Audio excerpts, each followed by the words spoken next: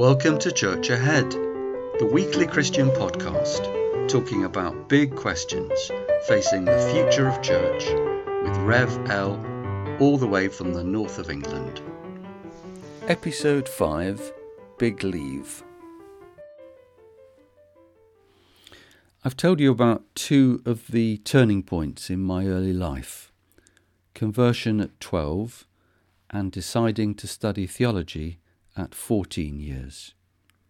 Those changes took me closer to the centre of church life.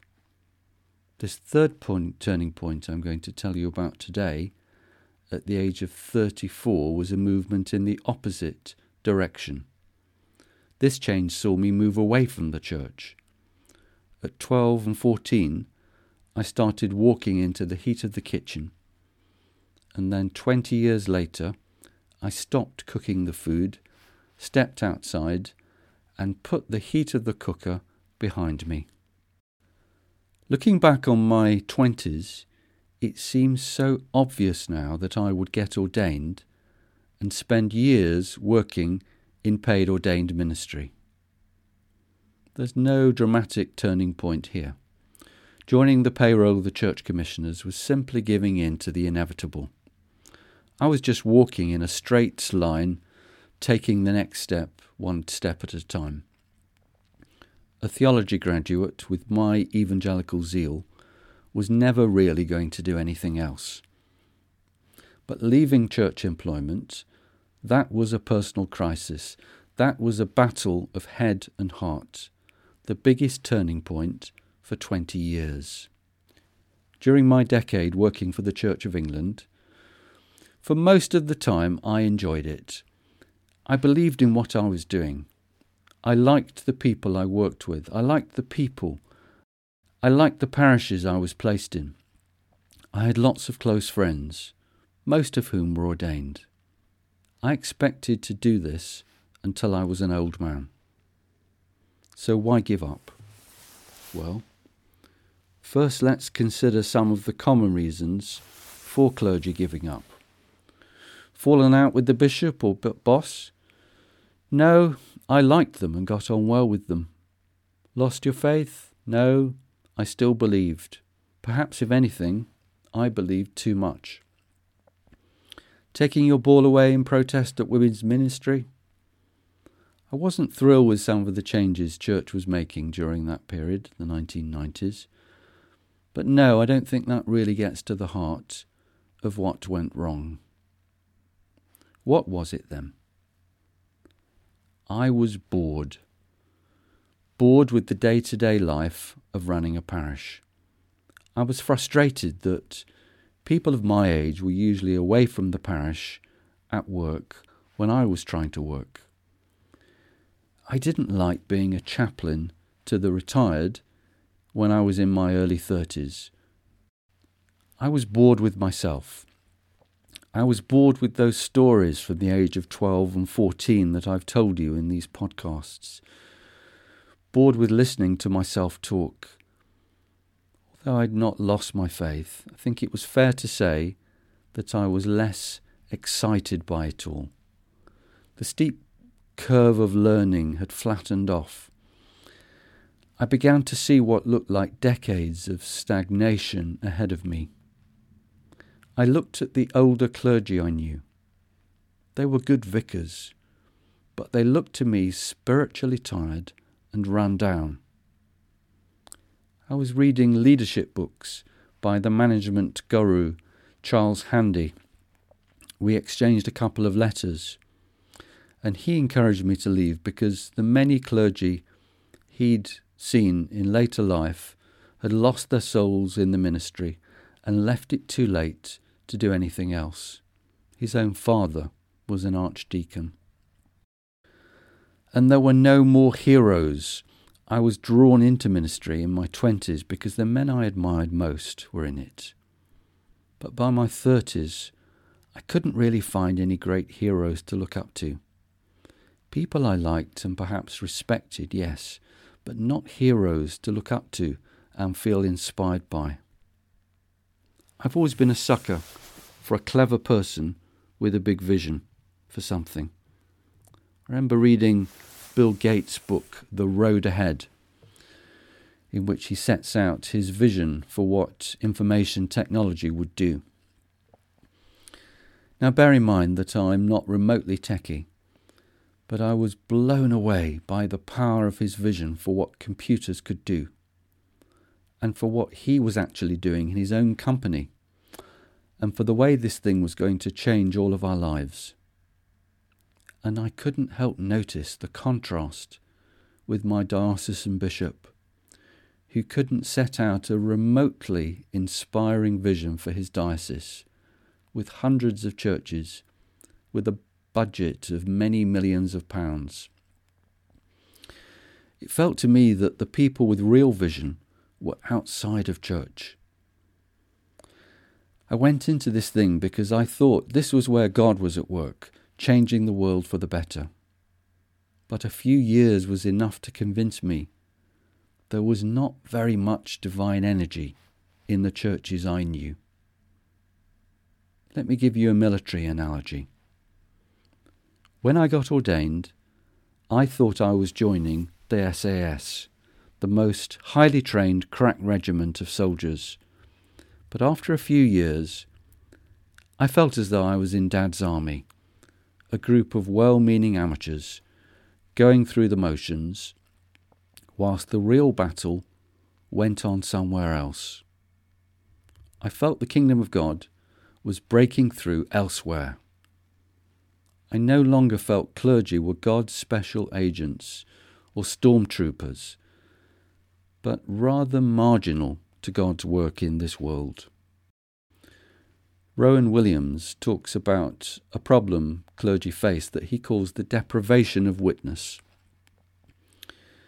It's partly that people no longer believe your testimony about God, because they think that what you say is just what you're paid to say.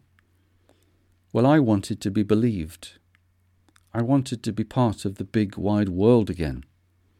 Some clergy learn to handle this tension between church and world better than me. I just felt the tension growing, and that I was on the wrong side of the fence. I wanted to work in the big wide world again. It wasn't an easy decision. It was a tortured battle over a couple of years. I went to see a careers advisor. I filled in their forms, went through the interview, and their suggestion was church minister. I knew that if I left, I would lose a way of life that I loved. I would lose most of my best friends. I would lose my home, provided by the church. I would lose my security in all sorts of ways. Oh, and did I say I didn't really have anything else in particular that I wanted to do? I suppose I had this vague sense I wanted to run my own business. But what business exactly? Let me tell you about some of the struggles I went through in those years. The Battle of Blackburn. I was left in Blackburn for a few hours on a bleak December day while my family went off to the Lake District. I walked around this town, quite run-down place, depressed by every building, street and view. I thought how awful and unredeemably ugly the whole place was, until in the afternoon I walked into the Anglican Cathedral. It's probably not one of the greatest cathedrals in the world, or on many tourists' lists. But in that town, it stood out to me as the only place of beauty. The interior of that building was the only thing of any aesthetic merit that my eyes clocked all day. And it spoke powerfully to me of the church bringing something special to places that desperately need it. That was the Battle of Blackburn. The Battle of Manchester. My final throw of the dice to find a church role that would excite me was to try and set up a new church in the centre of my home city for the thousands of people pouring into the new city centre flats in central Manchester. I got the support of the diocesan bishop. I got the support of a Hindu businessman who liked the idea and offered me the use of his city centre restaurant on a quiet night of the week. I was willing to do this work without a salary and to raise my own funding. And then I went to the local clergy chapter and saw the scale of opposition from church people who felt threatened by the prospect of something that might take away their young adults. And so they bogged me down in a never-ending consultation. Now I can do committees, I can do procedure, but I was an entrepreneurial young man who wanted to create something. I think it's very difficult to really create anything in an organisation in overall decline. And then thirdly, the Battle of Wilmslow. My last curacy was in an affluent parish in Cheshire. I had a great time there. But when it was time to go, I wrote a parish magazine article which gave me 15 minutes of fame, unwanted. I really did not want to be a famous clergy person just as I was stepping down and beginning the process of reinventing myself. There's no doubt that this made it harder to step away because wherever I went, everyone knew me as a clergyman. But in the end, it wasn't a battle about the organisation or even really the occupation. It was a spiritual battle. It was a spiritual meltdown inside of me. A sense that I was on the wrong path because I had got God all wrong. As you know, I often find echoes of my life in pop music. And a couple of years later, I dropped my shopping basket in the cereal aisle of Sainsbury's supermarket Cheadle when I heard the words of a song that I realised immediately expressed what I felt better than I could say myself. I'm embarrassed to say whose song this was. It wasn't a great, profound elder statesman like Bob Dylan, but the boy band dropout, Robbie Williams. And his song that spoke to me so powerfully was called Feel. These are the words that registered to me. I sit and talk to God, and he laughs at my plans. I'm not sure about this road I'm on. I've got so much life running through my veins, going to waste. There's a hole in my soul. You can see it in my face. It's a real big place. So I wrote the letter of resignation to the bishop, saying that not only did I not want the job of being a vicar he was offering me, but I didn't want any job in his organisation. The bishop was kind and encouraging. Thankfully, he didn't say good riddance, but talked it out with me kindly and positively. The only thing I think he got wrong was he talked about priestly vocation and said that if I had a real vocation, I would stay. But I left precisely because my vocation was too real to play games or pretend. Has my sense of ordination faded over the past 20-something years? No, not at all. I still see myself as a Christian leader, a Christian thinker, pastor, learner, and representative of the church. In some ways, more so. When I was a curate, no one ever came to seek me out and talk about God. When I ran a building company in my 40s, the men who worked for me were always bringing their personal problems and always wanted to talk about God. I'm still involved with church and have played a number of roles in several churches, but I'm no longer at the centre of church life. I think it's my nature to gravitate to the edge of the game and to watch rather than push my way to the centre of the action. I'm more of an observer than a player. And I think it says something about what church is for me. I can't throw myself into it wholeheartedly. I see too many things wrong. But I see too many good things to abandon church altogether and walk away. I think the Christian religion is going through important changes in the Western world. And I see the heart of my ordained ministry as the call to try and understand what's really going on.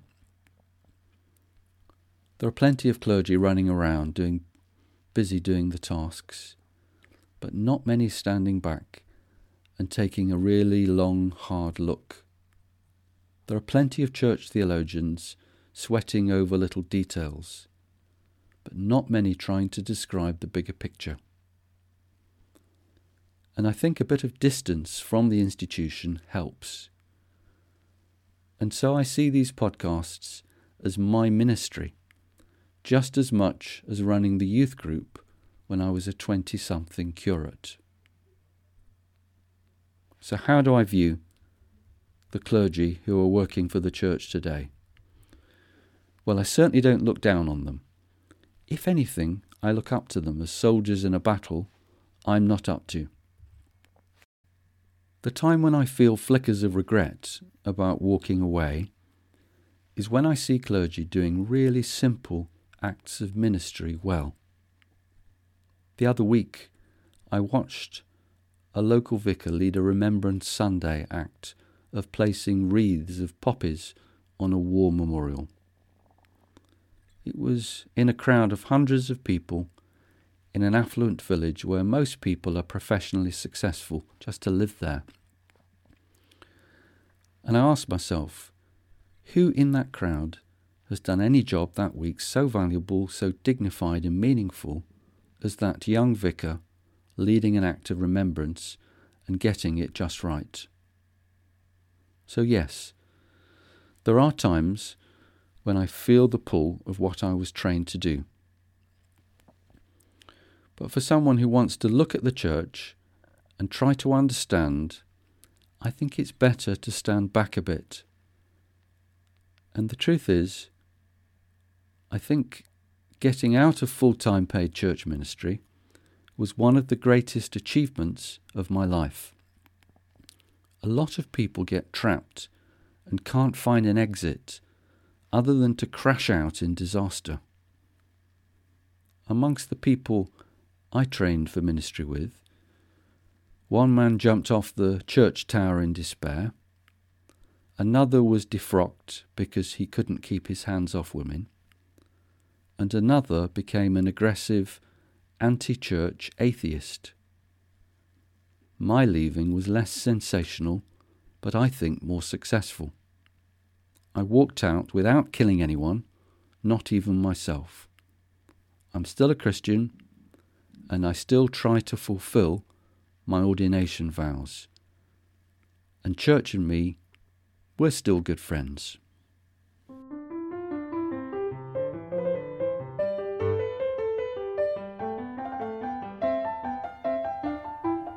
Thank you for listening to episode 5.